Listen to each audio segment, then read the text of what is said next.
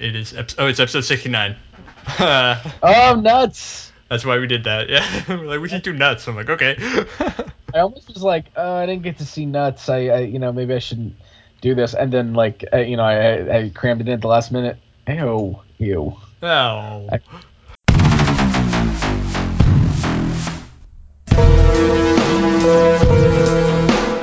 The Big Show. Hello, everyone, and welcome back to Talking During the Movie, the show where two jackoffs talk about new movies and movie news. I'm James. And I'm a still mic-less Mike. Still Mike. Oh, yeah, you don't have your mic. And Nope. This is episode 69, Mike and James Animated, where we talk about two mostly animated documentaries. It's going to be a great show. There's gonna be a lot of balls to juggle, but I think we can get through this. Yeah, I mean, we don't want to add too much credence to our namesake of being two jackoffs. So, Oh man. Yes. So true to episode number. We 69. 69. Oh man, it's like mutual oral sex. Oh man, yeah. Yeah. It's filleting and the other one.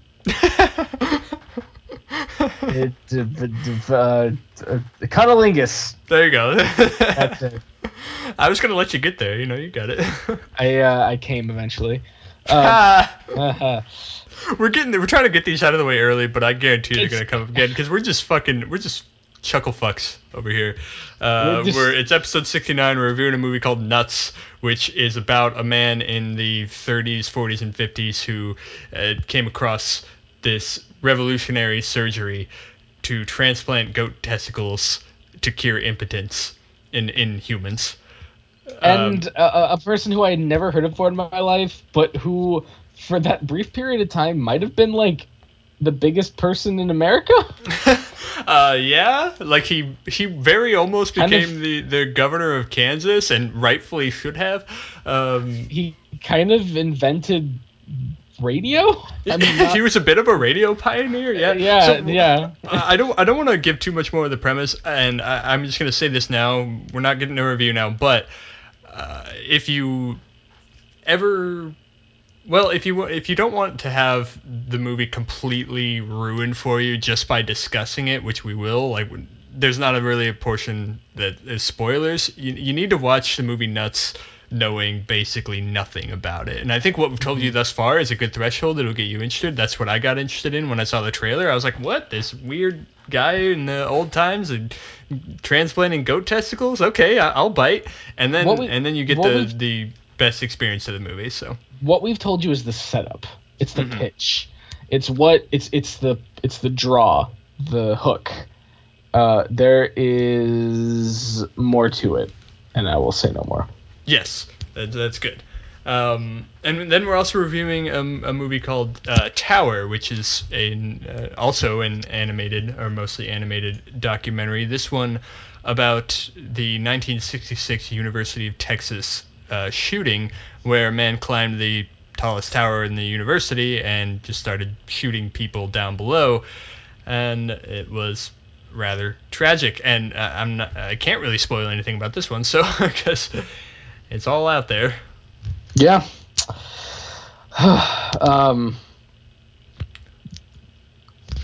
That's it's gonna be probably up and down, really. Yeah. Like despite both these films being animated documentaries, they share very little else in common, including and especially their tone. One of which obviously is a heavy hitter, and the other is about goat testicles. I mean, I would actually call it. I mean, I would go as far as to call it a comedy. Yeah. Yes. No. I mean. Yeah. The director even like added some comedic elements, or at least like, played things off comedically. So. Yeah, there's a very decisive comic timing to it but I actually did. So testicles. Bowels. That's It's very they're the classiest genitalia jokes you'll see in the theater this year. And none of them will be repeated in this podcast because we're not classy. Oh no, we're poop and fart exclusively. We're shit slingers. This is like Team Mike and James World Peace. Oh yeah. And these two documentaries though, they are also unified in the fact that they are both very much experimenting with the documentary form. Yes, yeah, and that's another common thread. They use animation to recreate things that happened, and many times, actors to voice over those animated roles. And things like recreations and voice acting to portray characters. That's usually qualities of traditional movies, non-documentary movies, fictionalizations or historical films. Yeah, so, I mean, it's funny because last week we talked about OJ, which is Made in America, which is probably still I think still pretty firmly the best documentary I've seen all year. But it's also an incredibly, that's an incredibly straightforward and journalistic documentary. Yeah. It's something that is effective because of how little creative license it really makes use of. Its main asset is how holistic and observational it is. And I think it's funny because what's basically been pushing, like, as much as I love that film, it's kind of totally detached from this kind of movement in documentary film that's kind of been holding my interest for the last couple of years, since like The Act of Killing, for example, came out, where people are taking a more narrative driven approach and a more creative approach to documentary, and introducing more fictionalized or created elements in order to reflect things about the documentary subject. Man, I just want to point out that we are giving the audience the true talking during the movie experience. We have a great conversation, a dissection almost of the documentary art form. We have cats meowing in the background, and we got dick jokes. Ball jokes, yeah. It's awesome. It's everything. Our podcast is everything. It's eclectic, man. Says co-host Michael Leiden. Put that on the fucking website. But no, it's interesting because like it started in like the 80s with Errol Morris's The Thin Blue Line. Which, did I ever make you watch that? No, you haven't. I think I've threatened to because of our. I do owe you like a segment ever since the found footage one. So our impending true crime segment, which we're gonna do at some point this year. You'll have to watch that, but that was kind of the first documentary to make use of even like modest recreations and restagings with actors. And even then it was just live action. It wasn't really anything flashy, and today we wouldn't blink twice at it, but that was the first time it was utilized in a mainstream documentary, and people, there's a lot of controversy about that. And I find it kind of interesting that the way that you experiment with a documentary now, in a way that's detached from subject matter, is you basically figure out how much fiction you can get away with introducing in order to get to the deeper truth of what happened, or whatever whatever your subject is. Yeah. It's interesting. So documentary is like, it from the outset, it seems like a very straightforward genre and a very straightforward idea. And I think that what these two films demonstrate, as many other films do, and one thing you have to acknowledge when you're talking about documentary is it's not straightforward at all. What is or what isn't documentary, what is appropriate and what isn't. A documentary does not equal journalism. Mm-hmm. Just as it does not equal interpretive film. It's its own beast, and you kind of have to look at it. You kind of have to do what you can with it. So that's what we're gonna go for today with these two films, and hopefully we can develop a conversation even between the two, even though they're like you said, stylistically and textually very, very different movies. Well, they do have one other really major thing in common that I forgot to mention, and that's that neither of them, Mm-hmm. to varying degrees of well, I don't know a good word for this. To varying degrees of bullshit, were not nominated for Best Documentary. To varying degrees of bullshit seems like the best way to put it. Yeah. That's the word that was in my mind. I was like, there's got to be a better way to put this. Not bullshit. Yeah. Yeah, they were not nominated for Best Documentary. But lots of other movies were nominated for Oscars. You got it. You picked up what I put down. Oh man, nothing gets past old Mike. You're the sharpest one between the two of us. Okay, so we're at the Oscars. Nominations happened on Tuesday. I did not wake up to watch the ceremony live. I thought I was sleeping on the couch because my back hurt. There's a lot of personal details, and I left it up to my cats who just made an appearance. I was like, if you guys wake me up at 5 a.m., then I'll watch the damn Oscar nominations live. If you let me sleep, then it wasn't meant to be. So I did not know. I would be the one texting James all the crazy shit that I saw with the nominations. So. I know. I woke up with text from Mike. I'm like, what the fuck? I have like a list here, and I'm actually glad I did because this is a good way to keep track of my most egregious snubs and the biggest observations I had about the Oscars. So hopefully these are the ones that stood out to me the most. Because of course you gotta do this every single year. It's you open that page on the Oscars website or on whatever Wikipedia in my case. Wikipedia, yeah, whatever site you're using. Just with the forefront of your in the forefront of your mind is the question: what did they fuck up? What did they snub? What did they get wrong?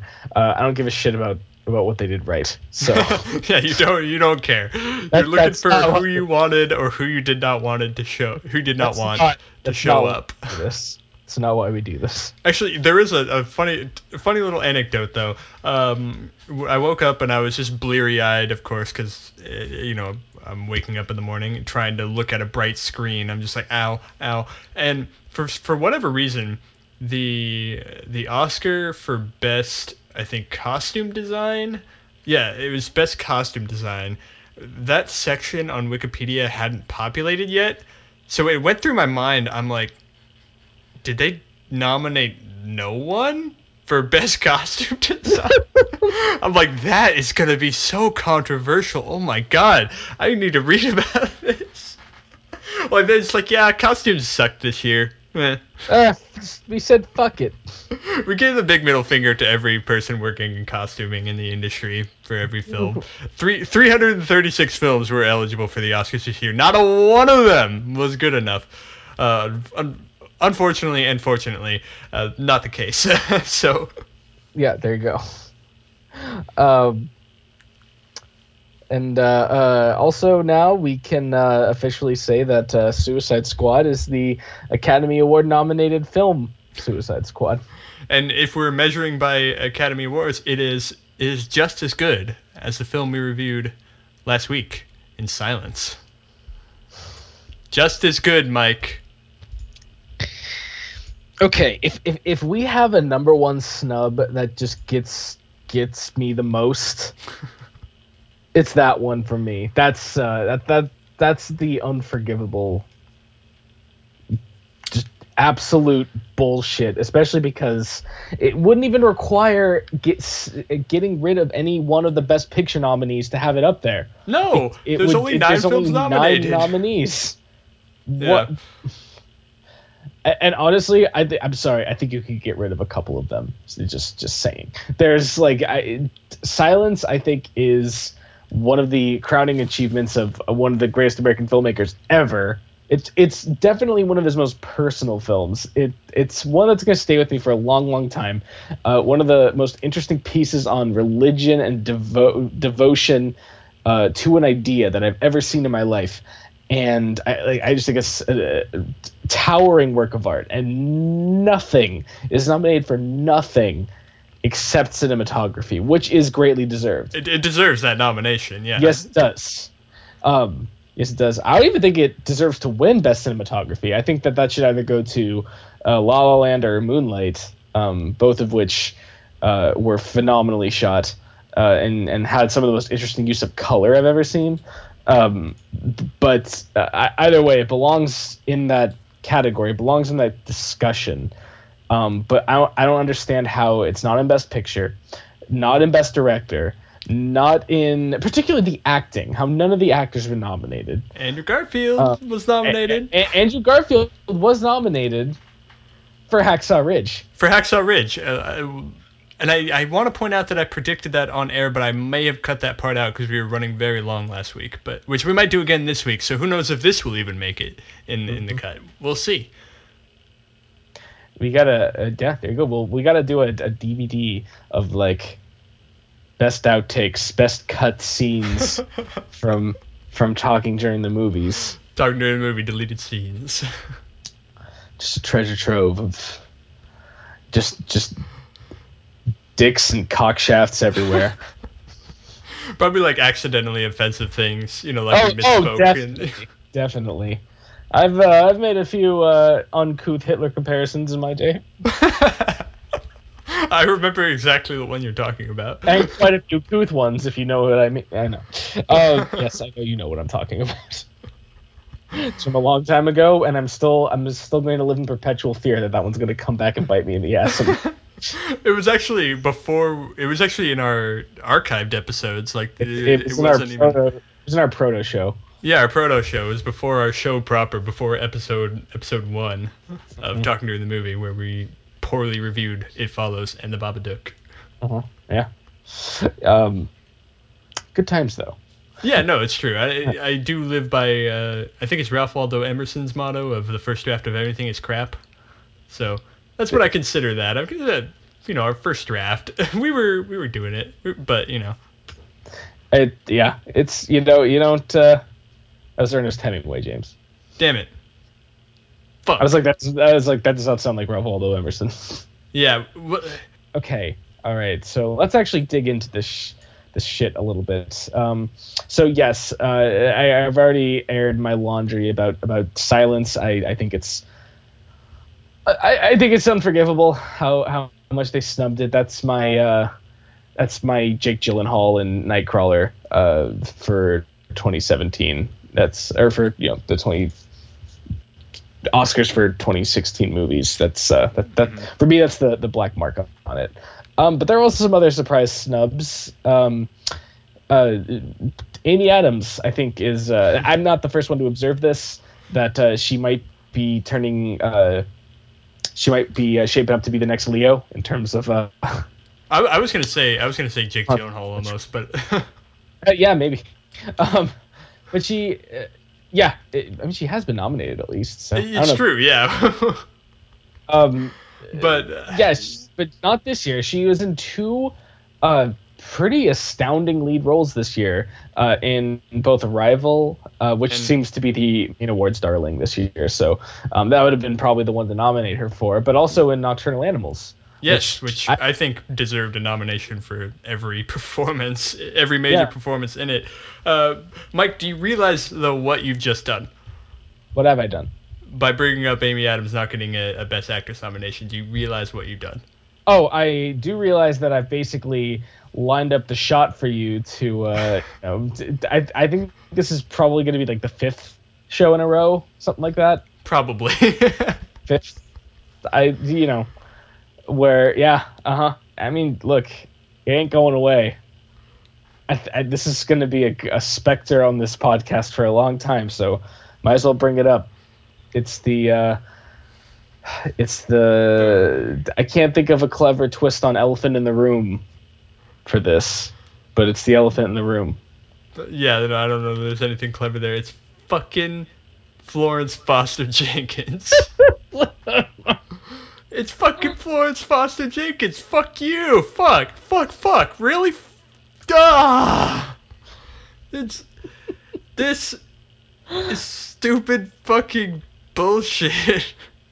If this was anyone else was playing this role besides Meryl, give me an Oscar Streep, then this movie would have gone nowhere because everyone would have seen it for what it was. But Meryl Streep just gives people like Academy Award beer goggles. They can't see the flaws in the movie or the character or anything because fucking Meryl Streep's in it. It's blinders.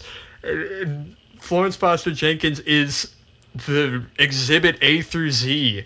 If I was doing a court case, this would be the only film I brought as my evidence. This would be, I would hand over the discovery file. It would just be the Wikipedia page. That's it. And the prosecutor or whoever would assume they have it in their bag. But god damn it, I would stand up there like I am now on my fucking pedestal talking about how terrible this movie is and how it's morally reprehensible and how Meryl Streep's performance, while I suppose good, is not novel enough to A, warrant an Oscar nomination, and B, make this movie worth discussion at any level.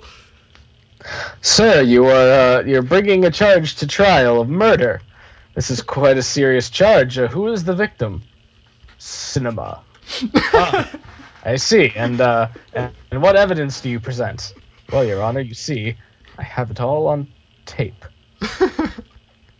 And then you just proceed to play all of Florence Foster Jenkins for everybody, and like half of them hate it just like you, but then the other half just like start crying and applauding at the end, and they just give it a bunch of awards.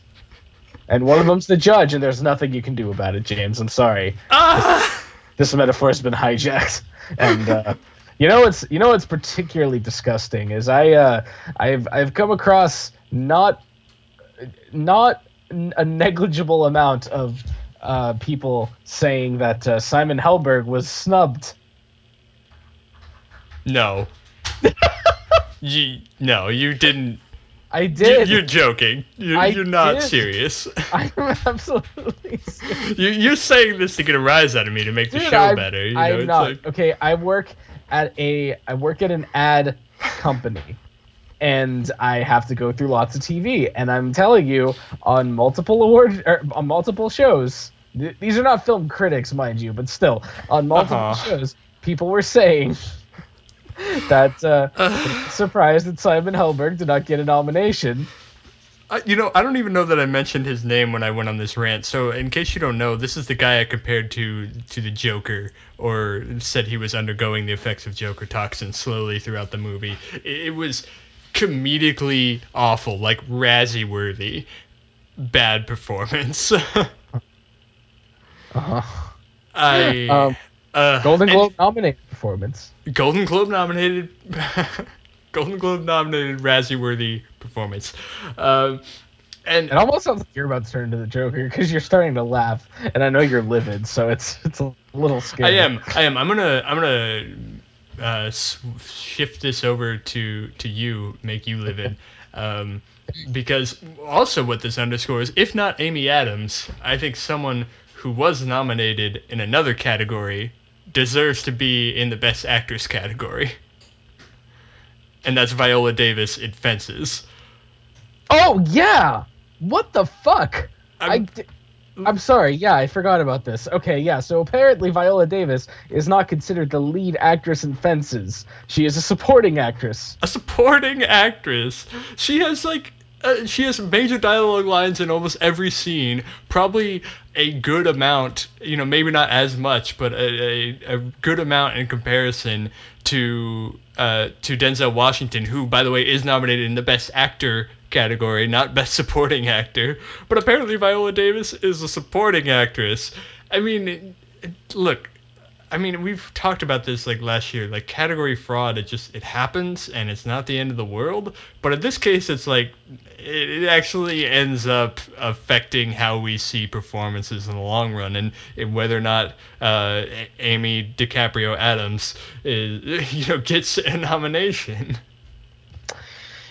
You also, the irony of this is what they're going to play at the Oscars when they're going through all the supporting actresses. They're going to play the scene where Viola Davis yells at Denzel Washington that she gave up her life to stand in the same spot as him, I've been standing with you. which thematically places them as equals in the context of the film and the play on which it is. Well, the play and the movie on which it is based. Yep. And I'm sorry, Viola, but apparently you did not. Apparently you gave up all of your life to stand a couple rungs below him because you are not considered the lead actress in this fucking movie. If she's not the lead actress, who the fuck is? That is baffling to me. I cannot believe it. I read this play in high school. She is clearly framed as not the protagonist, but basically the second top character in the entire piece. Yeah, the counterpoint. She's the counterpoint. She is so essential to this story. She almost certainly has more screen time and more lines in this than, for example, Rosamund Pike had in Gone Girl. Yeah. I don't have numbers to back this up, but I'm just if what I've said is incorrect, I will apologize, but I would be amazed. I will say that. Yeah, and there's man. I'm sorry. Truth is very tenuous lately, so I feel the need to make it incredibly clear when I'm not 100% certain about something. Yeah, we'll get to that too. I also learned that I apparently need to see Lion. Yeah, according to the Weinstein Company. Hey, James. Yeah. The Weinsteins paid a lot of money for these nominations. Okay. I paid good money for these. So don't you go questioning them. I'm just like, what? They pay a lot of money. I saw Lion. I didn't see it yet, but I saw it come out, and I saw it get, decent reception. In terms of end of year consideration, it's been nowhere. I don't even know if it's represented at all on the awards nomination scorecard. It's not on Critics Top 10. I know that. Lion it's not represented in any category on the 2016 Film Awards nomination scorecard. It was given them in the individual awards, it nominated for some, but in terms of actually earning enough prestige to show up in the top 5 or 10 of any of these categories, it's not there. So, it wasn't really on my radar. I figured maybe if I have time, then I'll see it. But now I'm just I don't want to walk into the Pickford Film Center and see the Academy Awards having not seen this movie that is apparently a big deal. It's the only Best Picture nominee that I haven't seen, and I did not see that coming. I was like, okay, I'm gonna have seen all of the Best Picture nominees. I was that confident. Yeah. Yeah. The thing is, it's kind of shaping up to be this year's Extremely Loud and Incredibly Close, which while not necessarily a reflection on the quality of the movie, it's a reflection of I guess it highlights what distinguishes the Academy Awards from other film awards, because it's this is a film that was heavily campaigned for and that the Weinstein Company put a lot of money behind, so it's gonna show that basically it's a reflection of campaigning more so than actual momentum from critics and audiences. No one knew or cared much about Lion. I have not seen Lion. I can't say it's a dud. I can only say that seems to be a film that was completely intended to stake a claim at the Oscars, and it looks like it did. They made a bed for it, and now it's laying in it. So, well, you know what? Both Dev Patel and Nicole Kidman did get Screen Actor Guild nominations. So Okay. I suppose if you're looking at the guilds, which are of course the most important ones, it's not the biggest surprise.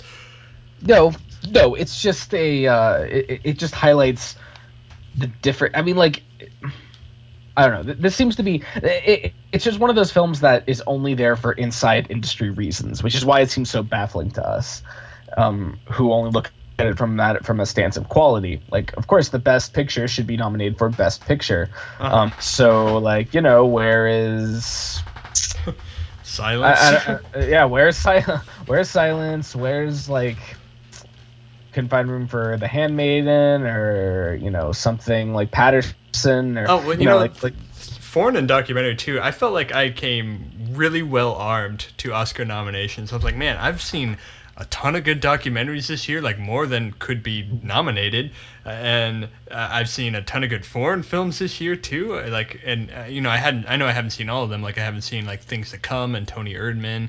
I'm getting there though, and so I was like, okay, I'm interested in being a better part, so to speak, of those nominees as well. And then of course there's always curveballs in those categories, and animated movies for that matter. Mhm. Those are the three categories they sort of like carve their own path in, which in a way is a good thing. But I also have more homework to do, I suppose. Yeah. Actually, the documentaries kind of pointed out something interesting to me, because we have three of them, three of the nominees focused on the issue of race in America, and applied to different elements of American life. One is a kind of a more, OJ is more of a broad depiction of the entire cross section of race relations with the police in the basically throughout the latter part of the 20th century, and framing the OJ case within that context. So it's a much more it's a much broader view of the issue. Then you have 13th, which is specifically focused on criminal about mass incarceration, basically. Yeah. And then I'm Not Your Negro, which is primarily about it basically looks at the issue of race in America through the writings of James Baldwin. So, but still all addressing the same theme, and that kind of made me realize that the nominations are very, I think, I don't want to say they're influenced overtly by Oscars So White, because I think that I'm happy to the diversity, but also pretty much all of them seem deserved to I mean, me. OJ Made in America 13th definitely No, deserved. no, I mean, like, in the entire, like, in all of the nominations, period. Yeah, yeah. Um, like, I could take umbrage with Hidden Figures for sure. Like I think that Yeah, might be. I was preparing for that actually. Yeah. I'm like, I mean, I'm not gonna like go on a rant about it, but I'm like, I think that's probably there because of Oscars So White. I mean, and I also want to be clear that when we say this, we don't mean that these movies were created because of them. These No. many, I'm certain many, if not all of these movies were already in production when this controversy was happening. It's just a matter of what's going to get attention. That whole controversy sort of refocused the industry and industry voters in the Academy on films about issues of race. So that's going to be what's most in their consciousness and in the forefront of their minds, and therefore that's going to be what they vote for, Yeah. whether or not it is deserved. Yeah, and like I said, for the most part, I mean, most of the films that I see nominated, that I think could potentially have been more likely to be selected because of Oscar So White, I'm not really taking much umbrage with it. Like, they're very, for the ones I've seen, they're solid films or great performances, and generally well deserved. However, I do feel the only reason I'm even bringing this up, other than to say, hey, that's really cool, we have more diversity in the nominations this year, is to say that I think that is also partly to make the all too obvious eventuality go down a bit smoother, because it's quite clear based on the record-breaking, I guess tied for record-breaking, 14 nominations it's received, that La La Land is going to be the absurdly it is going to be by far the most awarded film of the night. It's going to be the huge winner. It's going to win Best Picture. It's going to win. It has a very good chance to break the record of 11 wins. At the Oscars. It very easily could. It could. It's a big if, but it could. It's tied for most noms with All About Eve and Titanic. Mm-hmm. Those shitty films. Who fucking cares? Those two, both on AFI's top 100, whatever. Fuck. Yeah. Yeah. So La La Land is by far the most awarded film this year. One of the 3 most awarded films of all time. It is. Yeah. It's. I mean, I want to say real quick too that I'm surprised we got this far into the segment about the Oscars without mentioning La La Land. So go on. Well, I think that's a good thing. I kind of wanted to, it's good to, I think, air the smaller grievances out. Okay, one more small grievance. Ben Foster was snubbed, and I'm fucking pissed because Jeff for Hell or High Water. Well, we've been saying that forever. I even said that in the review. I was like, I think they're gonna go with Jeff Bridges. And they did. Jeff Bridges is nominated for Best Supporting Role, which fine, he did really well. But look, the star of that movie, the best performance, bar none, was Ben Foster, and I knew they weren't going to give him lead actor because they were going to give that to Chris Pratt because Ben Foster is just too fucking nuts in that movie to be considered the lead actor by the Academy. Okay, whatever, fine. Give him a nom, but apparently no, that was asking too much. My minor grievances are Nocturnal Animals should have been nominated in a lot more things. I think it's just the one, right, with Michael Shannon for Best Supporting Actor. I think so. I also want to say that Andrew Garfield and Michael Shannon are sort of they feel like apology nominations to me. Awarded them for other roles. Yeah, exactly. Like particularly even like last year, 99 Homes, Andrew Garfield and Michael Shannon, they're both in there. And as much as I love all the performances in Nocturnal Animals, like maybe I'm just bored by how good Michael Shannon is, but I felt like I felt like he was maybe the weakest in the movie, and I've seen him in a lot better in other movies. But as I said, maybe I'm just like he's just so good, it just doesn't faze me anymore. God damn it, Michael Shannon, can't you be groundbreaking in a different way? Fuck.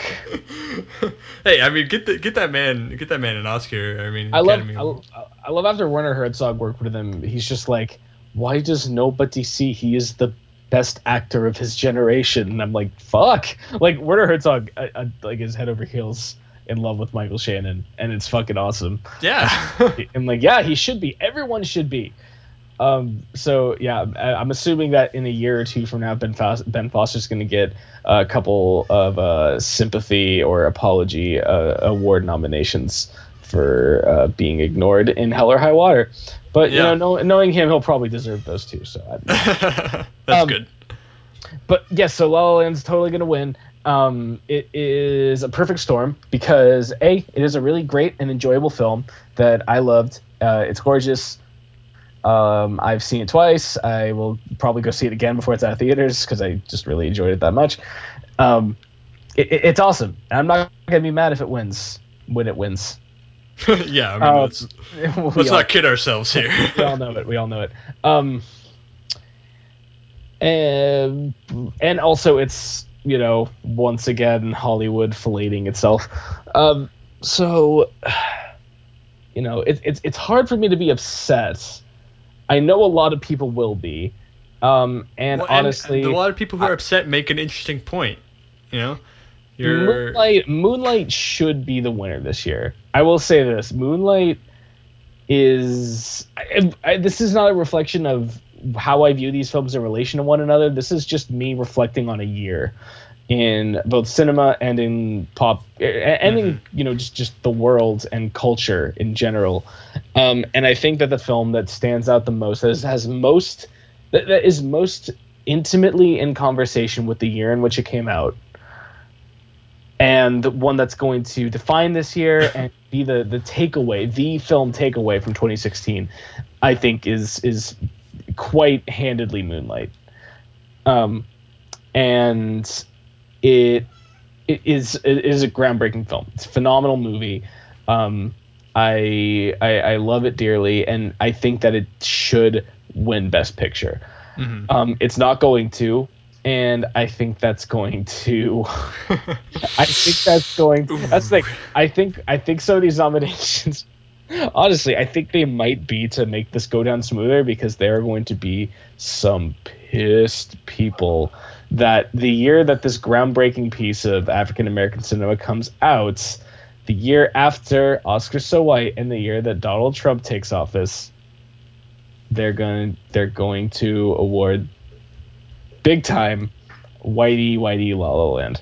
Yeah, and I think the 89th Academy Awards is tied for most minority actors nominated, and actually set the record for most African American actors nominated. So yeah, that's yeah. But So La La Land, which is great, but La La Land is gonna win it.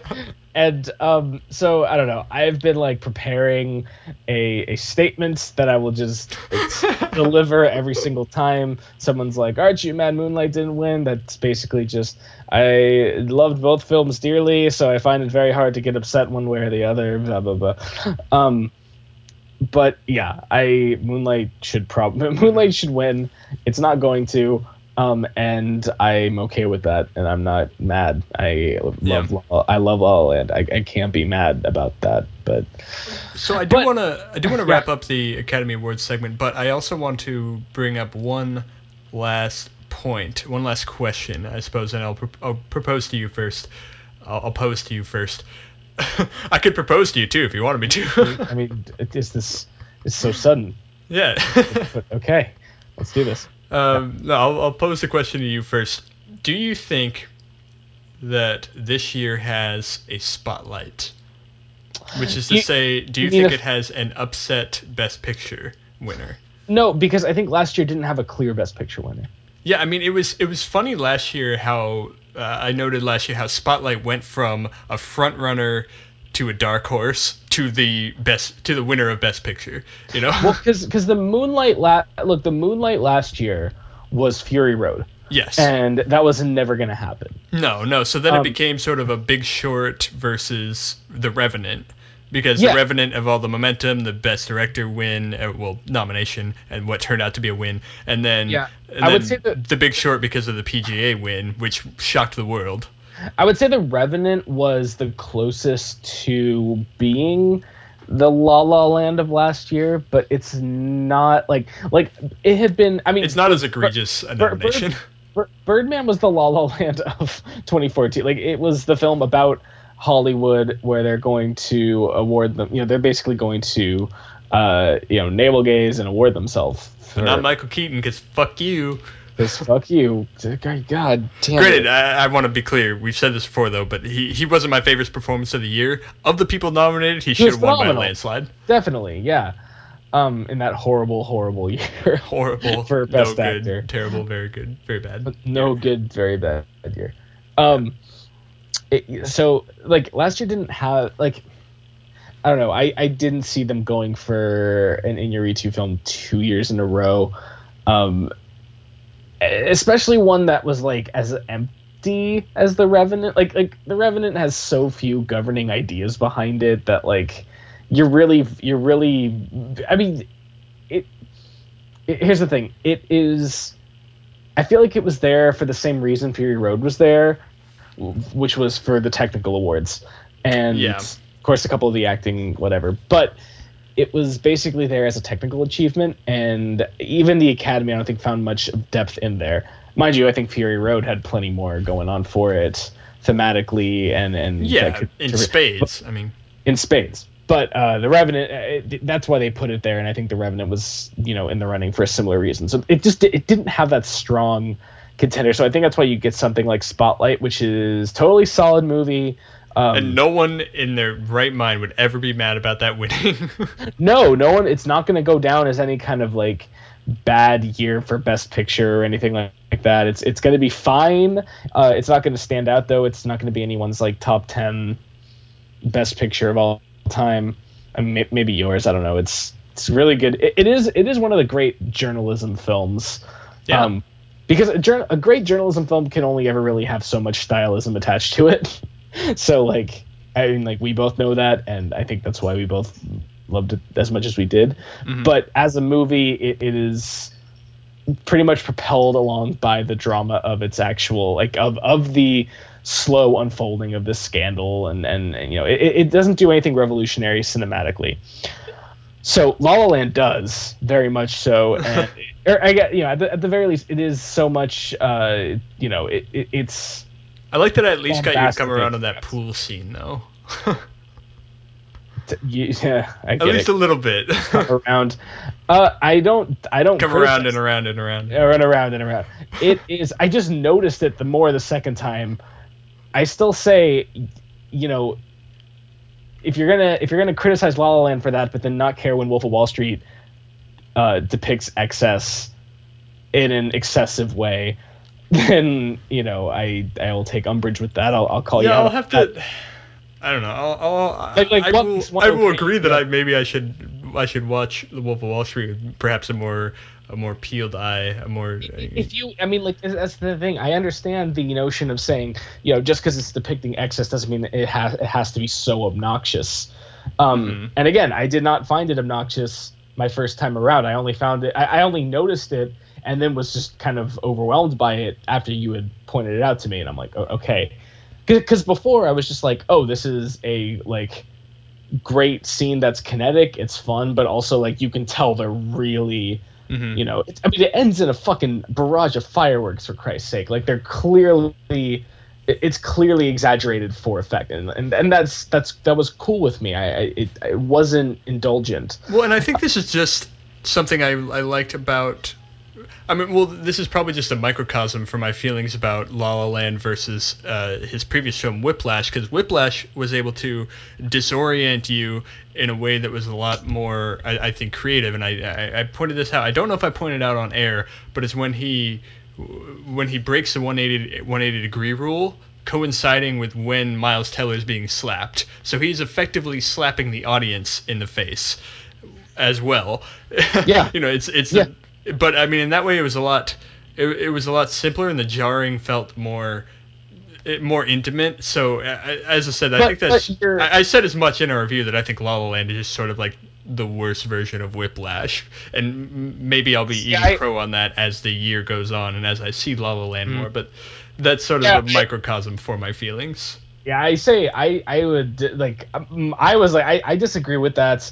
My argument that's basically the flip side of the coin that Whiplash is a part of. Like they're both basically about, you know, the drive to be artists, and Whiplash is entirely about the work and the practice and the intensity, and La La Land is about the motivation. You know, because La La Land never really answers the question of, you know, how hard one has to work in order to be successful. You know, Sebastian could just kind of play the piano and knows jazz. You know, really have to see at it. And Mia is, you know, she's a struggling actress, but she's kind of just waiting for her. You know, she's clearly talented. She's clearly talented. She's waiting to be discovered. And I think that if Damien Chazelle hadn't made Whiplash before, I would kind of, you know, hold that against the movie a bit more. But the thing is, like, Whiplash is entirely about that drive and that work and the relentless exertion of, you know, just trying to get this perfect. And like Damien Chazelle clearly knows what goes into being a great artist. But also Whiplash doesn't really concern itself at all with why Miles Teller wants to be, you know, what compels him to be a jazz drummer. In fact, just watching the movie, I was like, why would the fuck would you want anything to do with this world? This is nightmarish. So I just see them as two different sides of the same fundamental. They're of a piece for sure. So yeah, so I didn't hold that against La La Land. I don't know.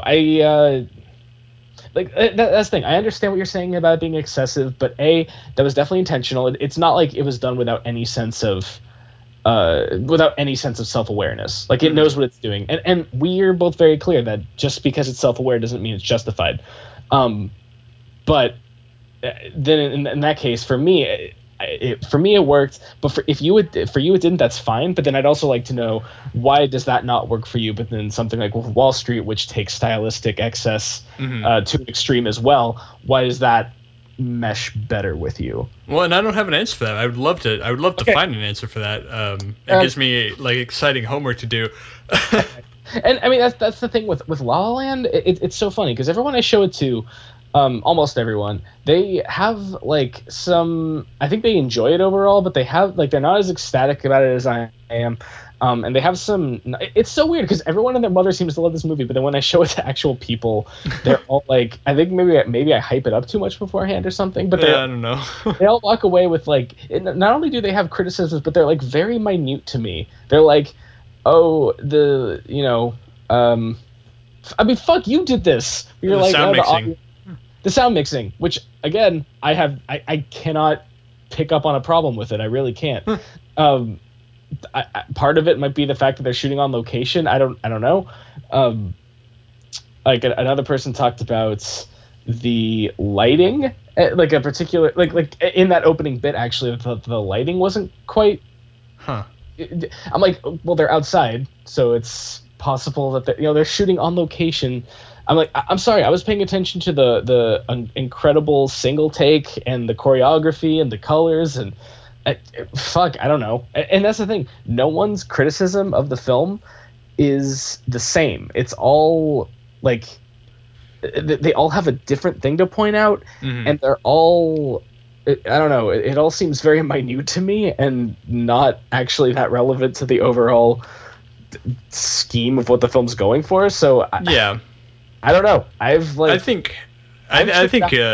Mind you, I did kind of use the allegory of I used the example of like a song you really like that then becomes really popular and gets overplayed on the radio, and I am feeling that a bit with La La Land, and that does kind of make me a bit bummed. Like, honestly, what I think is going to be the crowd favorite for Best Picture is Arrival. I don't think that's even really a question.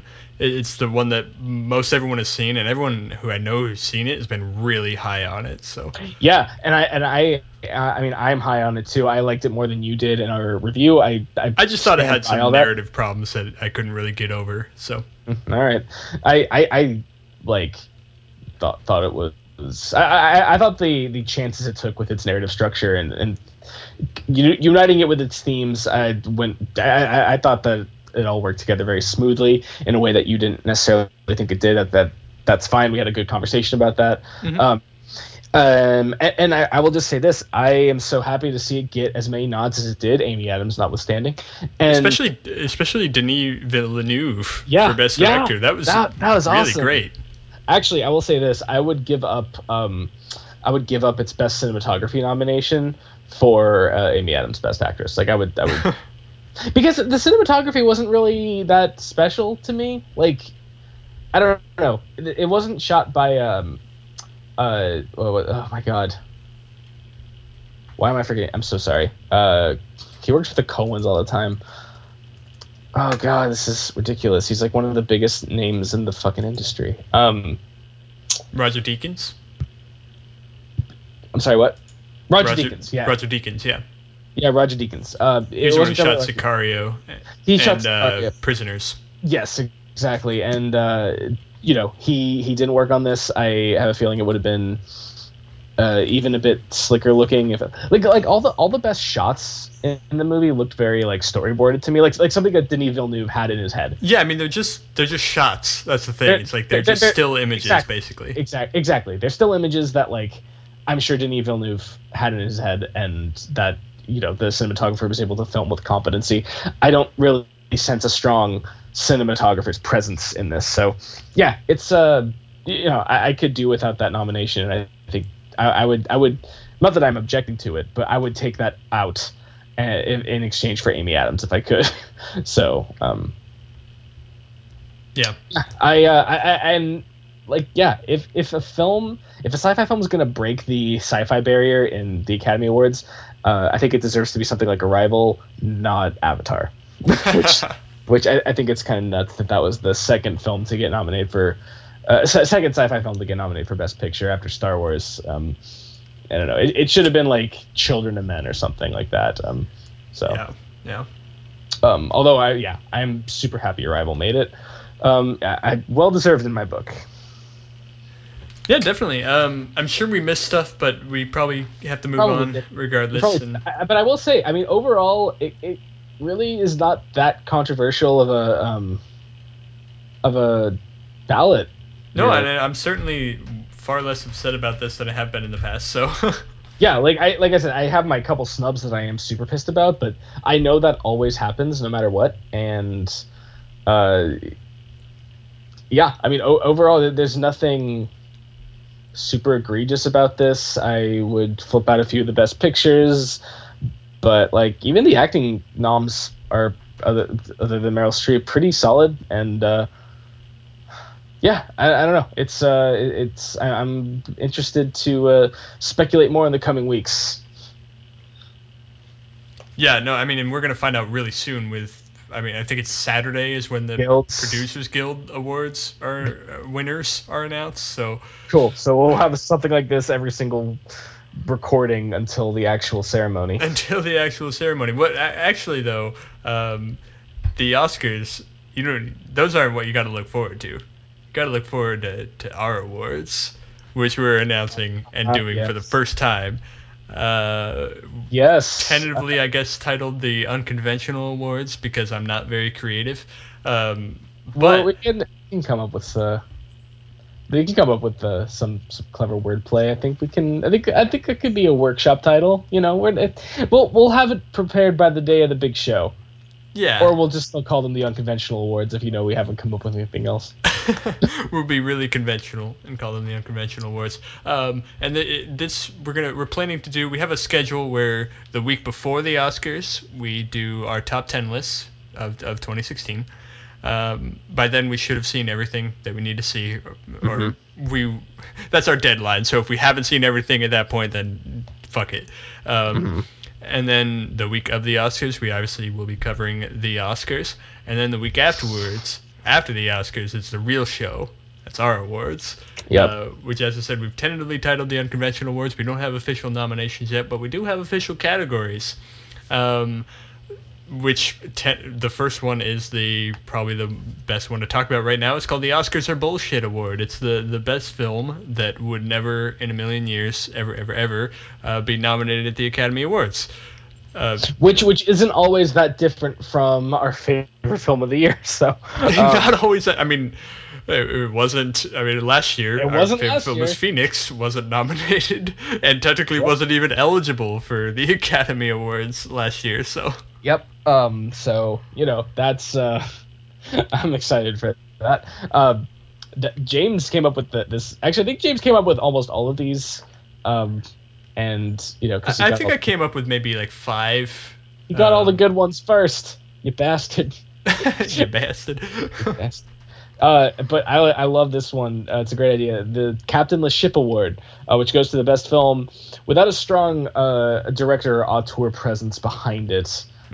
But still, films that are driven by other elements besides direction, primarily. Totally. Like Spotlight was, as we already said in this podcast, it's the dramatic happenings of what literally happened and the performances that really made that movie. Whereas the director was he took a back seat. There wasn't. No one will remember the director in a million years. Think of stuff like The Imitation Game, or I'm just looking at random critics' top 10 list movies to give people an idea. But yeah, just like where the director is almost nowhere in the actual discussion of the film itself. Mm-hmm. So I thought that was pretty cool because you can definitely throw a wrench in auteur theory with some pretty impressive work that comes out by nobody directors. I mean, in a way, these first two are kind of like our anti-Oscar awards, but that's not really the major theme, because our next award is the Mike or James Award, which goes to the best comedy or horror film of the year. So we basically get to decide which of our, I guess, favorite genres won out, produced the better movie. Which I like the genres that we have a more intimate knowledge of, because James is kind of like my horror guru. So I if there was a yeah, I don't know, it's interesting, and both these genres tend to be maligned.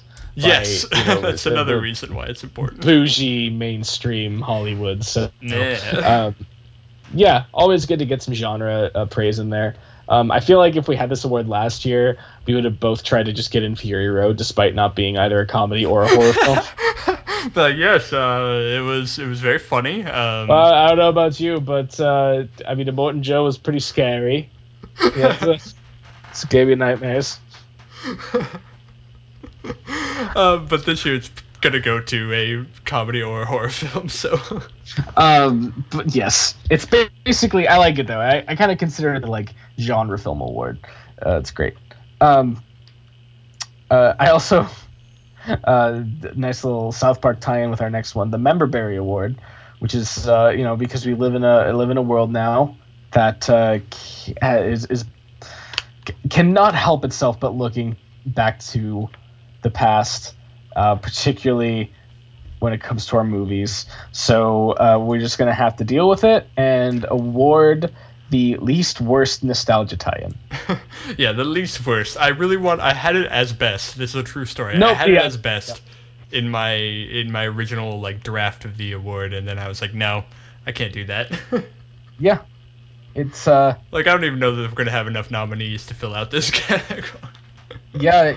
I mean, you have enough movies that are Well, nostalgic. that's especially why it's the least worst. If it was best, I would just be like, no, I don't want to put anything in here. Yeah.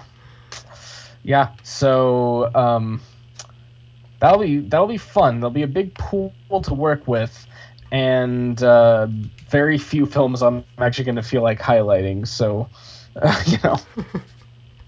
yeah, we'll go there. I'm there's something to struggling work. to think of nominees, but there are some, so I'm okay with that. Well, And anything that's from a franchise. I mean, a shit. Just sequel, you could practically call it the Jurassic World Award. Yeah, particularly a sequel of a movie that has existed for a while. Or a soft reboot, which has Mm-hmm. become very popular lately. So our next one is based on an actor we love to name drop, who I still don't know if anyone really knows yet, but it's the Scoot McNairy Award, which goes to the best character actor of the year. Just sort of that guy who doesn't really play a lead role or really a supporting role. He's just sort of there, and but he was really fucking good, and you remember that part of the movie. Because Scoot McNairy is everywhere. He is everything. He is life. He is all. He is all. He is who is. He is both the drama and he's both the comedy and the tragedy and the theatrical masks. He's the wind beneath my wings. Yeah, I mean he was first introduced to us in Gareth Edwards, who directed Rogue One: A Star Wars movie. His first movie, Monsters, where he gave a largely mediocre performance up until the last about 5 minutes or so, and then he turned into Leonardo DiCaprio, amazingly. And then he never went away. He never went away. He's just been Leonardo DiCaprio in one scene. One scene in everything. He popped up in like Argo, which I'm like, oh, that's interesting. And then he wound up in 12 Years a Slave, which I think like me and James had to like slap each other to make sure we both saw Wait, that. what? He was in Gone Girl for one of the most dramatically potent scenes. He was even in the last season of Fargo for a few episodes. He's doing stuff. I mean, he's not without his bad lines. He was in Batman vs Superman: Dawn of Justice. So, he's not infallible, but is definitely a character actor worth naming an award category after. We think. If there is any justice in this world, when they bring Superman back, it'll be Scott McNairy that emerges from the grave. Scott McNairy's like, I'm Superman Scoot now. McNairy. Yeah, it's better than the other guy. I'm sorry, it's just Henry Cavill's terrible Superman.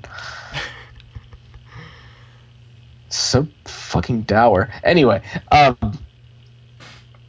and then one that I I've seen referenced before as a potential, awards category that the Oscars should include.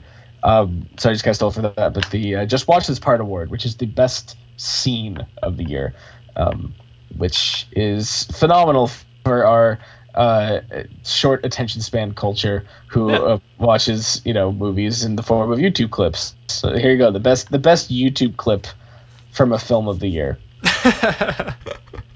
Yeah, that's it's gonna be a good one. I already have like a lot of ideas for this one, so it's gonna be hard to pare that one down.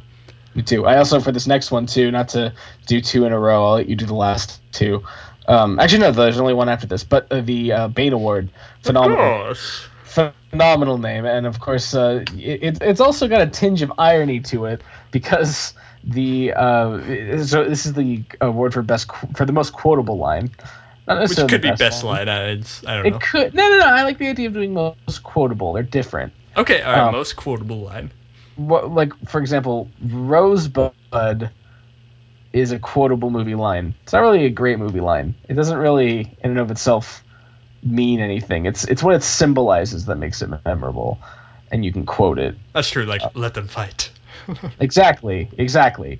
So the words in and of it's a distinction between the words themselves and what they signify, which sounds stupid when I say it like that, but you know what I mean. But I also love the tinge of irony. It's named the Bane Award because I think literally every single word that comes out of Bane's mouth in The Dark Knight Rises is a phenomenal, memorable line. We've both talked about this.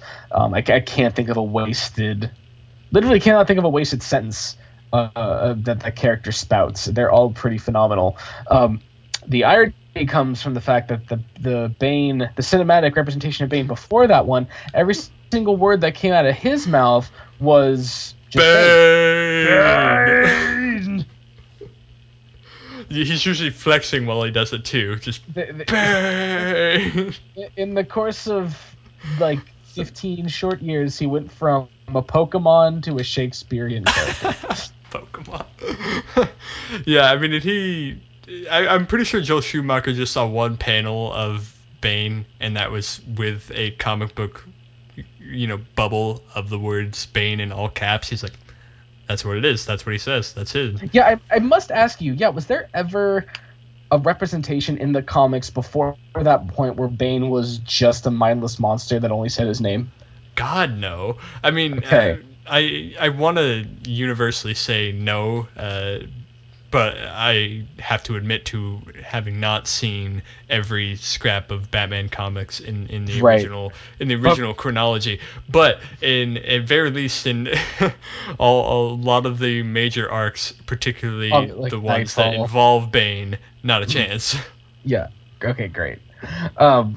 And then this last award is your brainchild. I came up with the snappy name, but it was really you. And it's a Punch Drunk Love Award for the best performance by a subpar actor, and inspired, of course, by Paul Thomas Anderson's Punch Drunk Love. I was like, do we need any inspiration? Do we need any explanation here? Yeah, Punch Drunk Love starring Adam Sandler. Adam Sandler gave an Academy Award-worthy nomination one time. Yeah, performance worthy of a nomination exactly one time. Oh my God! Wow, I'm tired. Sorry. Yeah, one time for Paul Thomas Anderson. He did it. He found it within himself to do it, and then he returned to make poop jokes and insult people of other races for years to come. Years, and he's still doing it. So still doing it. Hopefully we won't have to nominate someone as offensive as that, but let's find out. As I said, we don't have the nominations yet. We just wanted to set up the awards because I think we're really excited about it, and it's gonna give us more prestige. Okay, it's like you don't need to pay attention to the Academy. It's like, what do they have that we don't have? We got dick jokes. Okay, they couldn't even nominate Sausage Party. God. Oh yeah, we did have a thing going on about that, whether it would be nominated. Yeah, we did, and no, it wasn't. No, it was not, and no one's even really talking about it. So not even for Alan Menken. I mean, man. That was a good opening number. I mean, come on, it was really good. It said we got 2 La La Land songs. Okay. Yeah, come on. My sister is really pulling for Lin-Manuel Miranda for his song in Moana. Well, yeah, and Which he might actually win because the other two might cannibalize each other from La La Land. that's true. They split the vote, you know? That's true. I would not put my money on it, but that's possible. I think because City of Stars is like the clear. It's funny because neither of those songs is my favorite on the soundtrack, but they're like the two that are nominated. And City of Stars was like I think set to be the one. Like I like on the soundtrack even it's like featuring City of Stars, and I'm like really City of Stars is like one of the most boring ones on the soundtrack. I thought. Yeah. Like I don't know. I personally, and how are they going to play the whole song without just playing the entire movie in the reel? personally, I right? don't get it. No stars. Personally, I mean, I think that the opening number is both one of the most insanely catchy songs I've ever heard in my life, and also kind of epitomizes what the movie's actually about. So I don't know. I would go for that or even Someone in the Crowd over City of Stars. But hey, they're all great. I love the soundtrack. But yeah, also if Lin-Manuel wins, he will have a PGOT. Normally it's just an EGOT, which is the Emmy.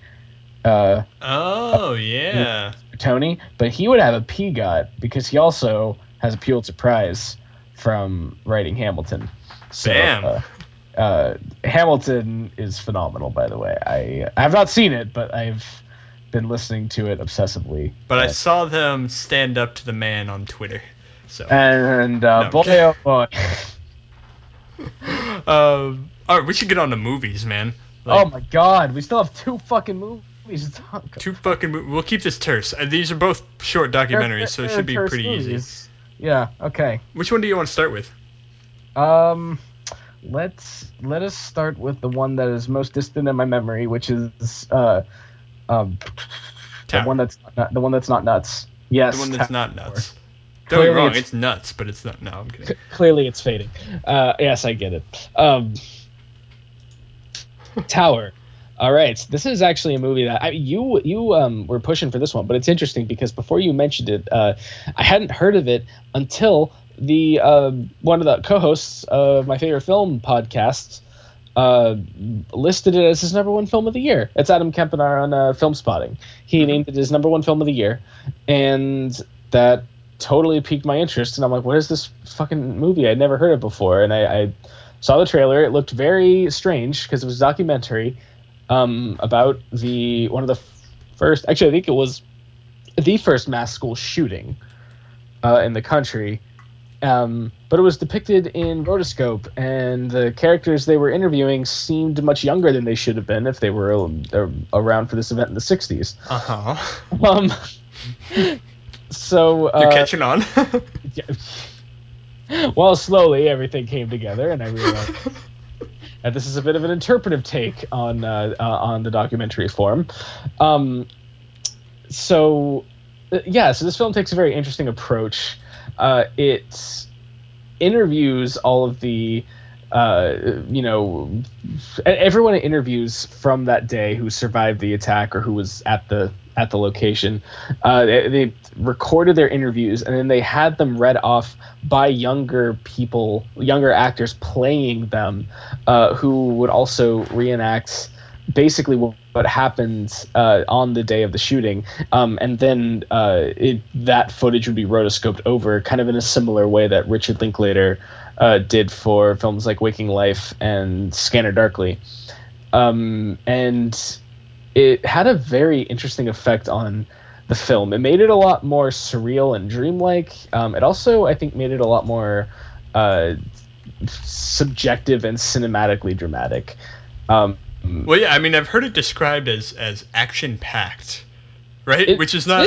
It is. It really is, but yeah, I mean, it's not something you generally hear about a documentary. A documentary, I mean, it's particularly even if you want to take the more I suppose, casual interpretation of documentary. It's just sort of like a dry, factual-based, like, a retelling of information. Well, that's what I'm saying. Yeah, there's a journalistic documentary, and then there's something like this, which, like I said, it's the ways that filmmakers are experimenting with documentary in the last few years, and actually, I mean, really the last few decades, have basically amounted to how much can we pull from fictional narrative cinema? How much of these storytelling techniques can we kind of, reappropriate into, a true story without it actually denigrating it into fiction? How much is too much, and basically figuring out how much of these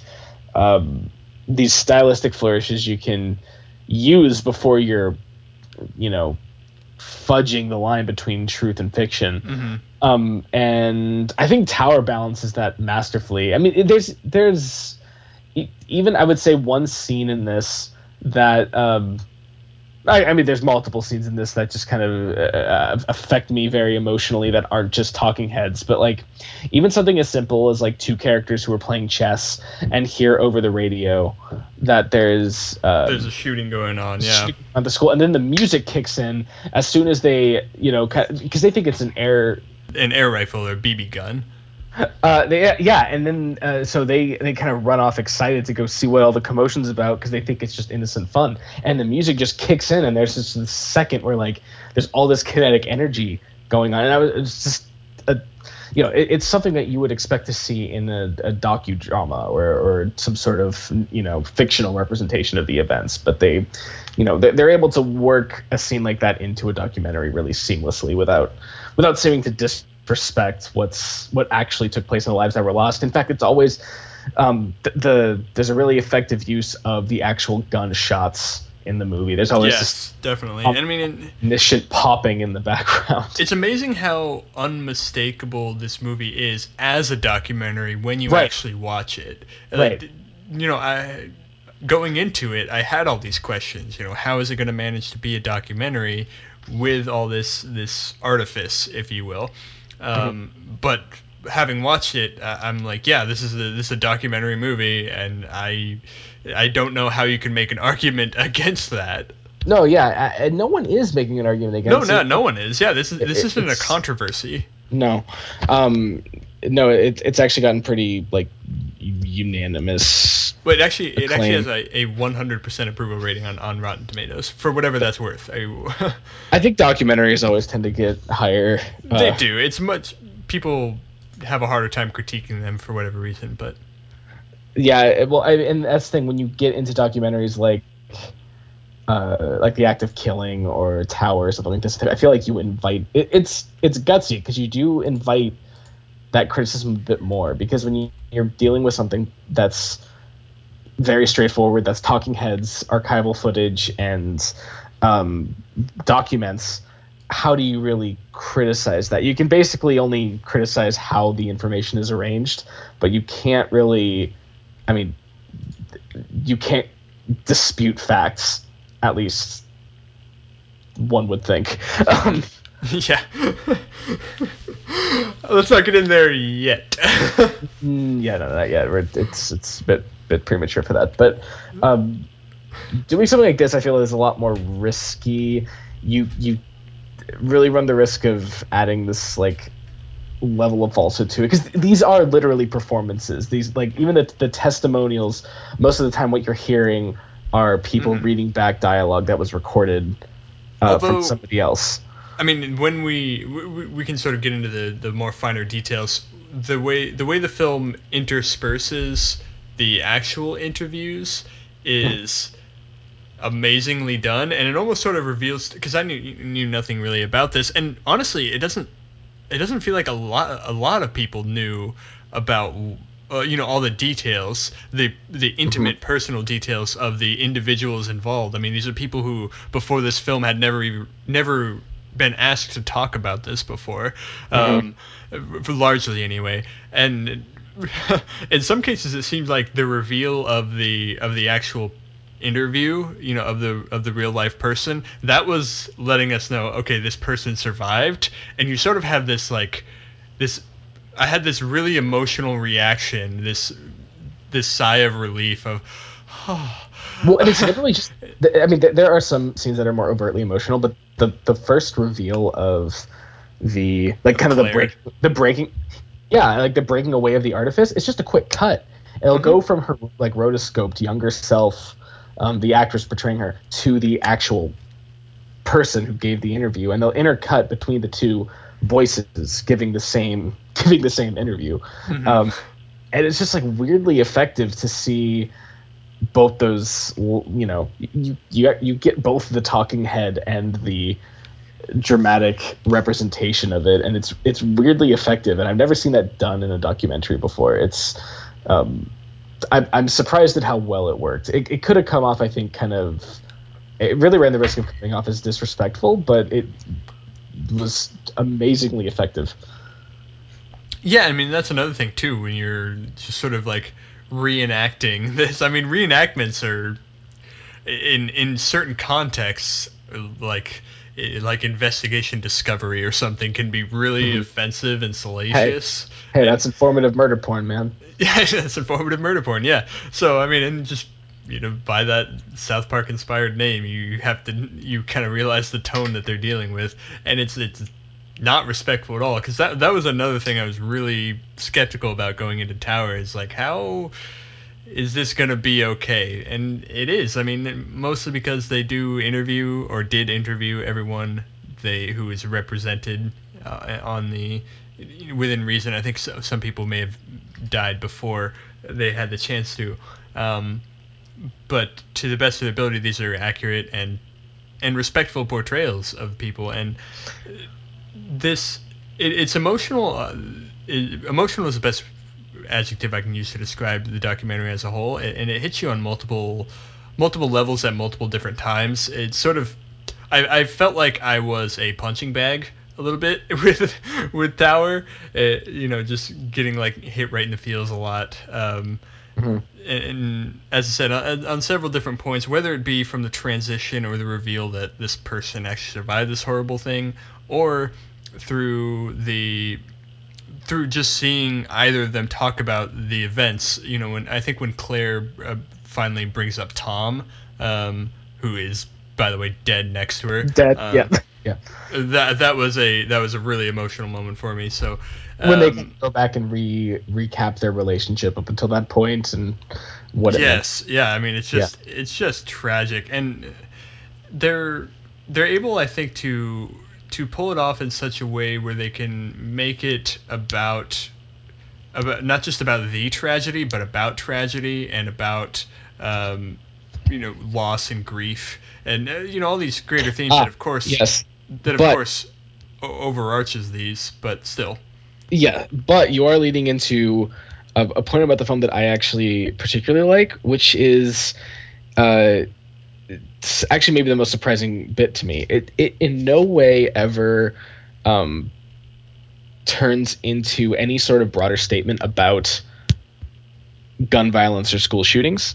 Because that's actually very much not the point. That's not at all what it's trying to communicate. It actually does something that's honestly a lot harder for a modern audience, which is to take them back into this mindset of people who have no idea what a school shooting is. Yeah, right. And it's not common. And actually give you the feel there. And I think this is why the rotoscoping is really effective, and why it's important to feel disoriented when you're watching this, because that's exactly how the situation felt to everybody involved in this. The police officer, the kids who thought this was just innocent fun, who wanted to go, see if they can get a kick out of their afternoon. And like the people are asking, they're asking themselves questions that, today you hear about a school shooting now and you interview people who were there. No one thinks these thoughts anymore because everyone knows exactly what this is. This is so inundated in the culture now. And no one's gonna think like, oh, this is a firecracker. I hear a firecracker and I think it's a gun. If you hear the word gun in school in the same sentence, they're not going to run off, and they're like off, in a suburb. They're not going to go run off to the school in search of a good time. They're not going to think that it's lighthearted fun. Mm-hmm.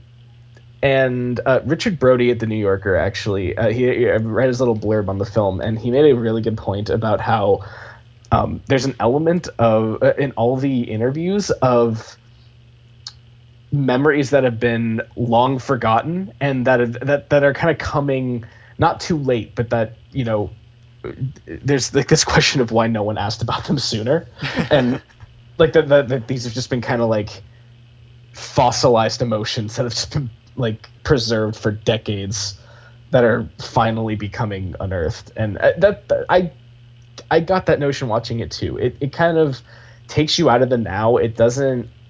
I mean, you can draw connections to the present day however you want, but the documentary itself very much avoids the topic of our modern relationship with guns and focuses pretty intently on just what it did to this like weird town in I mean Austin, but this weird city in Texas where no one was thinking. It was 60s era, and no one was thinking about violence or you know it was like the most lighthearted time for kind of the opening of Pandora's box for the rest of the 20th century in America, where school shootings slowly become normalized. Yeah, I mean, and what I think this movie did that reminded me of a different documentary I saw this year called Newtown. Did you hear about that one? No, I haven't. There's a documentary about Newtown. Yeah, involving the Sandy Hook shooting, and No, that yeah. documentary was actually really good because it doesn't it hardly focuses on the event itself at all. It's interviews of how people are dealing with it, how people in Newtown are dealing with the Sandy Hook shooting after the fact, particularly the bereaved parents. And it becomes a lot more about grief, but what this does, that Tower does also, for the most part anyway, is it doesn't talk about the person who committed the crimes. Yeah, In Newtown, it's a little more obvious because there's an interview with someone who was a neighbor of Adam Lanza, but they never say in the movie, they never examine Adam Lanza. It's not about him. I mean, fuck him, and fuck the guy fuck Charles Whitman, the guy who right. But here's the thing though, you go up to a modern audience and you say Adam Lanza, they're a lot more likely to know who that is than Charles Whitman. Well, yeah, and I actually told a few people that I saw a documentary, Newtown, and they were both like, "What's that?" And I was like, "What, Newtown?" And Wait, it like struck me that they the both would have city? known immediately if I said Sandy Hook. Yes. Yeah. Because it's about in that, from that perspective, it's about the massacre, the Sandy Hook massacre. It's not about the town in which it took place and the people who it affected. I mean, in their minds, and that makes total sense. Our reaction, and I like that the documentary gave a different perspective in both of these movies. In Tower, it was about the people affected by this crime. It wasn't necessarily about the crime itself, and it certainly wasn't about the perpetrator of said crime. Yeah, but the funny thing is with I have not seen Newtown, so I can't say anything definitively. But for Newtown, I imagine that question of who the shooter is might come across your mind several times, even if they're not depicting it. The funny thing with Tower is that most people don't know who the shooter is, and I never once thought throughout the entire thing. I never once wondered who he was, like what his history was, why he was doing what he was doing. These things didn't cross my mind because it's background noise at this point, much like the bullet shots in Tower are constantly used as like almost a metronome, which is really disturbing and a super effective way to kind of keep pace in the film. And they never really stop throughout the entire movie. I have to say, I wasn't quite. I'm not sure that I was on board with the inclusion of Walter Cronkite's monologue about the event afterwards, and maybe even the montage of other school shooting of news footage from other school shootings that have happened since then. Yeah. That's, I guess, and that's kind of contradicting what I said, but so yes, in that sense, I agree with you, because to me that's not really what the documentary was about in the first place. No, and it seemed really jarring, and I know it didn't end on that note, which is great, but it almost ended on that note. I think there's maybe one more sentiment from Claire about it. Yeah, and I don't mean to impose me. If that's what the filmmakers wanted to depict, then that's what they wanted to depict. But the film as a whole is not an exploration into the nature of school shootings in general. It's not Bowling for Columbine. It's not. Well, yeah, and I think if that's what the film wanted to predict, given them the benefit of the doubt, they didn't do a good job of it. So No, not at all. And I would hold that against it if I thought that was indeed what they were going for. But no, I think the subject of this was specifically this notion of being jarred out of a relatively innocent and peaceful time and basically into the modern notion of school shootings becoming almost mundane. Like this, I'm sorry, I guess being taken out of that mindset entirely and being put back into a time when that was something that no one really knew how to respond to. No one understood what it was. It didn't make sense to people, and who were then suddenly put in the most vulnerable positions they've ever been in their life. And honestly, just hearing the testimony from those people and seeing it represented the way it was enough for me. It was beautifully done. I didn't need any more. So yeah. And if those if it really was just meant to be like a montage transition into the present, then that's fine. But when I saw it, it felt like they were trying to make it about that issue. I mean, just in that moment anyway, trying to make it about the issue of school shootings all along, rather than this sort of this sort of being, but sort of the country being stripped of its innocence in terms of school shootings. That's sort of totally. thing. And I mean, because that's the thing. What matters in this case are the individual people, the characters, the Claire, her story with like it going into her background with her boyfriend, talking about her baby. Those things are relevant because and all the incidental people who just happened to be in the area or saw people hurting and being unable to to save them. Yeah, totally. That, like, to me, that's what the documentary is about. The dude's glass is falling off, and then being able to see nothing but a blur until they hand his quote, which is one of the most amazing things about how he still feels this like cold, like dot in the center of his back, which is where imagine he got shot. He imagined he got shot, and then where that bullet was supposed to go. That was like, I mean, fuck. That was stuff like that to me is what makes this documentary so interesting and novel. It's not the school shooting stuff, because we've seen documentaries about that before, and don't get me wrong, I could do for a huge 8-hour OJ Simpson style expose into that, but this is not that movie. This is not what they were going for. No, it's not school shootings made in America. No. They were taking a very different approach, which I, in general, approve of. And I'll agree with you that those two touches were not really in sync with what I thought the movie as a whole was really about. But at the end of the day, that's a nitpick to in my mind. Yeah, they're still phenomenal films. Or sorry, still a phenomenal film. Wait a minute. Get to the other one. What Freudian slip? What Freudian slip? No, I mean, but especially if we're talking about the transition between an innocent nation to a much more jaded one, then nuts Christ. Is relevant in that conversation. Back when and again, before you say that, I want to remind people, just watch this movie before reading anything about it and before listening to our review on it. Just watch it and then come back.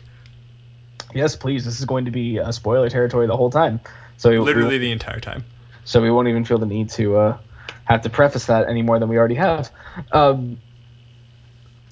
Yes, back when snake oil salesmen were a novelty.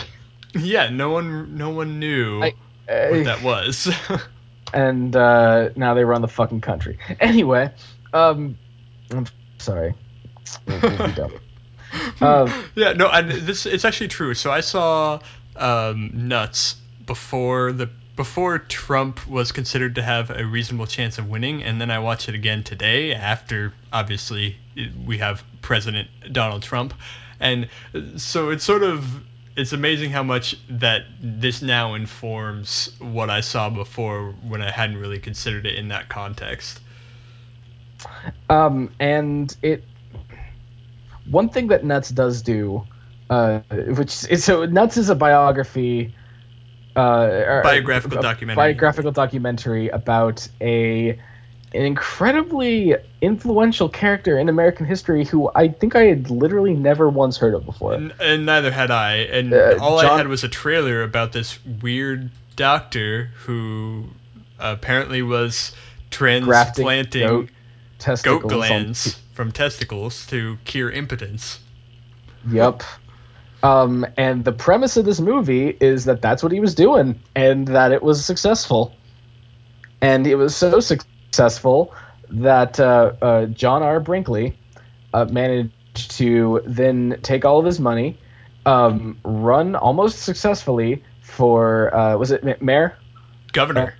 Governor. I'm sorry, It was governor of Kansas. Governor of Kansas. Governor of Kansas. Like, that is a And, reasonable step away from the White House. Uh-huh. And then eventually create what was at the time the biggest radio station in the country, and In the actually world, I think. in the world. You're right. And actually sort of define the modern, at the time, contemporary notion of what radio was, how radio shows were structured, and what they featured, and then so you get the sense of this whole empire that this man built, and then the latter half of the film is basically they Bernie you, essentially. They do Bernie you, yeah, and they Bernie you in a much less sort of compromising way, where you're not really morally conflicted. The way No. I described it is that you're tricked, and it's such an amazing thing that Penny Lane, not the Beatles song, the director of Nuts, that Penny Lane was able to do, is that she was able to trick you the way John R. Brinkley tricked everybody back then. And I'm just gonna read like a quote verbatim from the website where she's talking about this. She says, "Nuts is not a film that allows us to sit back and laugh at the dummies who fell for Brinkley's bullshit. Instead, it's a film that shows us that we're all dummies." Exactly. Yes. Yeah, I mean, it's someone who, even if you don't believe even if you don't necessarily believe that this surgery could work going into it, you're sort of rooting for him. You know, you want him to. He's a charming guy. You want him to succeed. You want this surgery to be cool because that's just a novelty. It's a cool story, and you want these cool stories to be true. So you're like, I'm rooting for this guy, and you sort of see people set up as antagonists, people who are working against him, and then by the end of the movie, you're shown that everything you've been led to believe is fraudulent, and you're sort of left in this position where you're like, well, fuck. That's a brilliant quote, and you just summed it up kind of like what makes this movie so topical and relevant really perfectly. It did fundamentally alter how I view idolaters and people who will rally behind a populist figure, because you kind of do the same thing here and you believe it. And even though you're like, because things, you can even hear that rational part of your mind going, that treatment with goat ball grafting is not real. That's not going to work. There's no fucking way. And you would have known about this, and this is bullshit. This is pseudoscience. You completely suppress, at least I did, completely suppress that part of my reasoning. Oh no, I totally did. Completely. Like, it was there, but I just didn't listen to it at all. I put it in the back of my head, and I was just totally compelled by this by this supposedly revolutionary procedure, and this like totally engaging character of Dr. Brinkley, who then basically had the same trajectory as Charles Foster Kane in Citizen Kane. He just gained political influence, gained media power, and sort of like rebuilt America in his image. It's that's a bit of a lofty description, but it is, yeah. But that's kind of, that's the nature of what he was doing. And so you kind of get caught up into this megalomania. And then the whole, there's just this elongated court case where basically every single medical success that he claimed, that he touted and built his career upon, was slowly unraveled and dismantled and proven to be a lie. Well, and what you realize too, and what probably you should have realized, I should have realized, is that the documentary, they say, is based on the biography of John R. Brinkley, which you later find out was commissioned, totally fabricated, totally fabricated. I mean, so the first half being based on that, and then the second half debunking that, is what it is. So you're being told this fantastical story, which contains such ridiculous examples as at one point he outlines how everyone who opposed him on the Federal Radio Commission later, and usually very shortly after, died horrible deaths. Like at one point, one person being like mangled by train tracks. Yeah. Come to find out that he's still alive. None of that happened. Not only is he alive, he's in the courtroom. Yeah, I'm not sure if that part literally happened, but yeah, I mean, it actually, she did set up a whole website of like footnotes of things like where, and even was upfront at sometimes like, yeah, we made up this part because it made for a better story. And actually, she sort of even omitted a few details that would have maybe hinted the audience that this guy was more of a snake oil salesman than the book was leading us to believe. But that was the point of this documentary, so I can forgive her that. And I want to. I'm starting to feel like I'm just letting her sell her own film, but I feel like she's talked about her movie better than I could. And so I want to read two more things, which is sure. One, she says this is exactly what you were describing too. She says it's important that even those who consider ourselves very skeptical and think we walk around employing our critical capacities at all times, nonetheless we can all get fooled. Mm-hmm. Exactly what you're talking about with, I'm a critical person. I know this is junk science, but we didn't. We bought into it. Yeah, exactly. Like where it mattered, I was sold. Yeah, and the other thing also plays into what you're saying about politicians. She says, I believe more than any other single human quality, it's our love of great stories that makes us so endlessly susceptible to being conned. We believe the stories we want or need to believe, and we believe anyone who tells them to us. Con men know this, so do politicians, propagandists, pitchmen, cult leaders, televangelists, pickup artists, and manipulators of all kinds, including documentary filmmakers. Dude, you are leaving me at a loss for things to say. I know. I read this thing. That's why I'm saying them, because I read her quotes about it, and I was like, I cannot say it better. That's it. That's like a nail on the head. I guess the only thing I want to add, really, and I think it's fitting. This is a really short movie, and it's actually at some points I think it's kind of padded, but we make weirdly, yeah, kind of. It's very terse and it embodies this idea pretty like consistently throughout. It's very like it's very purposeful in its representation. But I do think it's interesting, and I think this documentary might actually be the most precipitous version of documentary that I've seen teetering on fiction, because like you said, the experimentation with documentary since The Thin Blue Line in the 80s has been how much fiction can you introduce into the documentary and still have it be considered nonfiction, still be considered a document, something that is reflective of the truth. And we've seen that played with a lot. You can consider even in Tower, technically those were performed. Most of the interviews you see were performed. Yes. Technically, these are quote unquote lies. Lies in pursuit of a greater truth. That's kind of how cinema is generally described, or art in general is described. This is the only documentary I think I've ever seen that blatantly feed you incorrect information for a non-negligible chunk of the runtime. Yeah, probably the majority. It is maybe the gutsiest move I've ever seen in a documentary, and I don't really necessarily have too much to add about that, because there's not really a question to me of whether or not that was effective or the right thing to do. It was like that It was undoubtedly effective that and was- undoubtedly the right thing to do.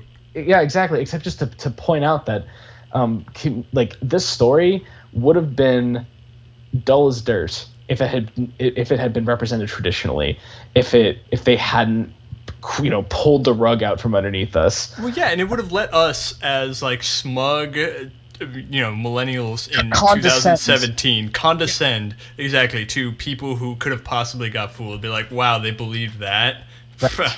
Yeah, it would And have. like this made us believe it, and then, as you said, pulled the rug out from under us, made us feel stupid for believing it, and that's Right. something that they couldn't have done in a traditional documentary form, Right.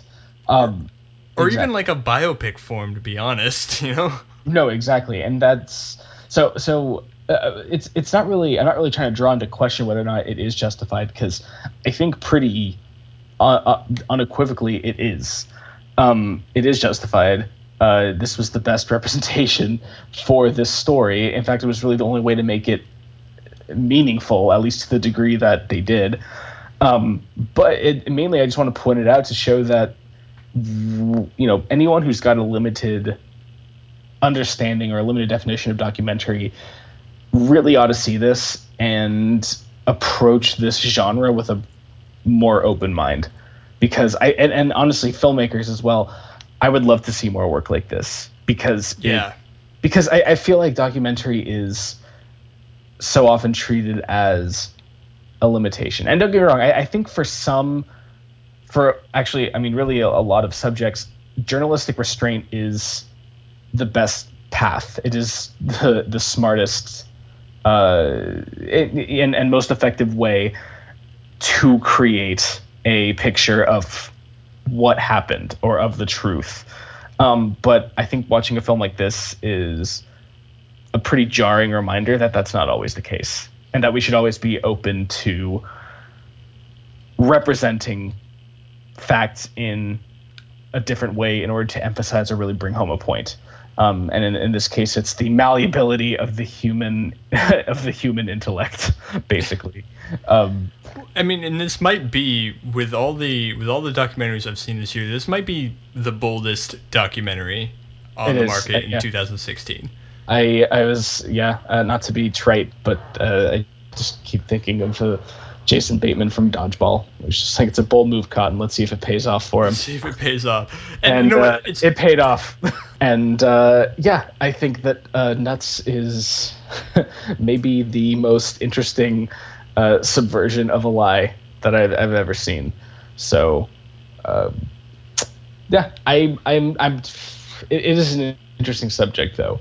This documentary's relationship with falsehood and truth, truth, because it's not nothing. It's not, documentaries are not solely beholden to talking heads and documents. It's much more messy than that. And Nuts is the perfect example. And I should have said this before. I might splice it in. Nuts is on Amazon Prime, so you can watch it right now. You can watch it again and again. And it's only an hour, so you can watch it like a little over an hour. So you could watch it many, many times, even in the course of one afternoon. Yeah, and I think that was probably my only point of criticism, which is hardly even worth discussing, and that there was some segments that just felt like B-roll of John R. Brinkley that didn't serve to advance the story, which is weird to say in a documentary, but it's relevant in this one. I mean, if they build his character a bit, it's. Yeah, I know. I remember like my mind sort of trailing off in those moments, which is not really what I want out of an 80-minute documentary. Totally. But that's like the nitpickiest of nitpicks. I mean, none of those. I think I had a similar experience, but also like, I don't know. None of those moments flew in the face of the documentary's central like focus to me, which No, like not at all. arguably those two small bits in Tower, even though they were kind of negligible in the long run, they were kind of ideologically opposed in my mind to the broader mission of the documentary itself. So Yeah, I would sense. hold I would hold those a bit more as a legit criticism than the less compelling bits in Nuts, which probably amount to a total screen time of 2 minutes. I don't know. Yeah, no, I mean that's the kind of padding you get in a movie that's this short. But hey, Yeah.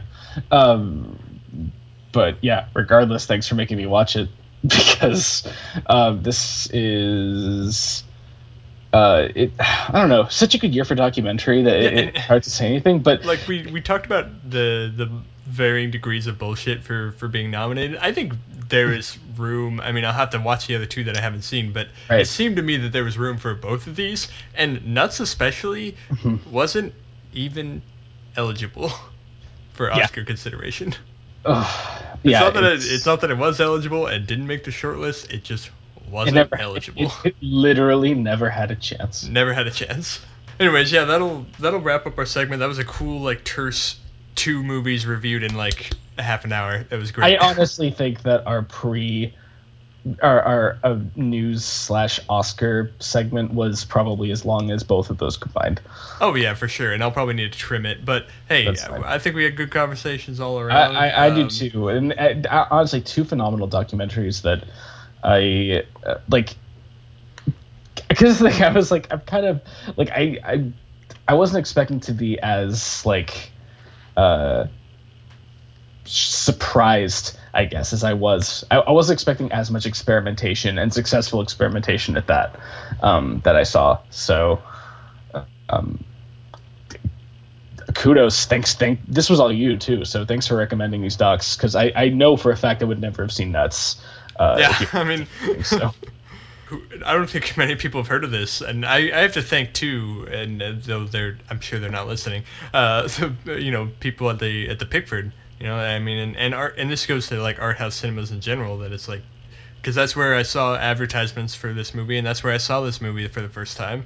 At the Pickford Film Center, the local art house. So shout out to you guys and art house everywhere for getting these unconventional films screen time. I miss the Pickford so much. They're a phenomenal theater. They're really awesome. Anyone at or near Bellingham, please support them as much as you can. Yeah, no, they show great films all the time, and they showed Moonlight and Manchester by the Sea, which are both at the Barclay right now, but they showed them way before the Barclay was even paying attention to those movies. So nice, that's awesome.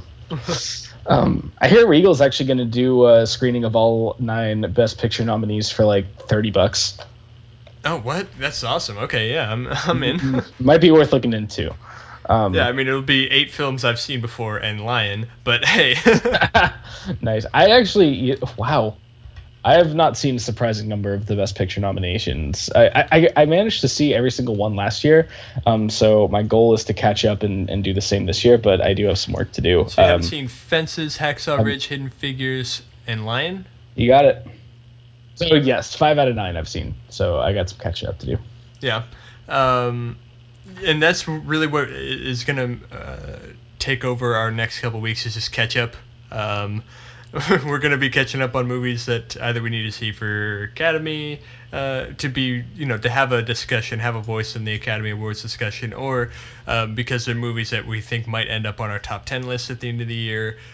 So we're doing our homework last minute. We're cramming for the exam, if you will. So next week is up in the air. It's going to be something that we haven't seen yet and want to, or it's going to be M. Night Shyamalan's Split. I mean, yeah, it's going to be one of those two. And then there's of course going to be some awards talk in the middle. But I think it was a great show this week. These are great documentaries. Definitely watch them both. Tower's available on rental. Nuts is on Amazon Prime Instant. So you have little excuse not to see these, especially with our very strong recommendation. And it's going to be a great show next week. And as always, thank you for listening.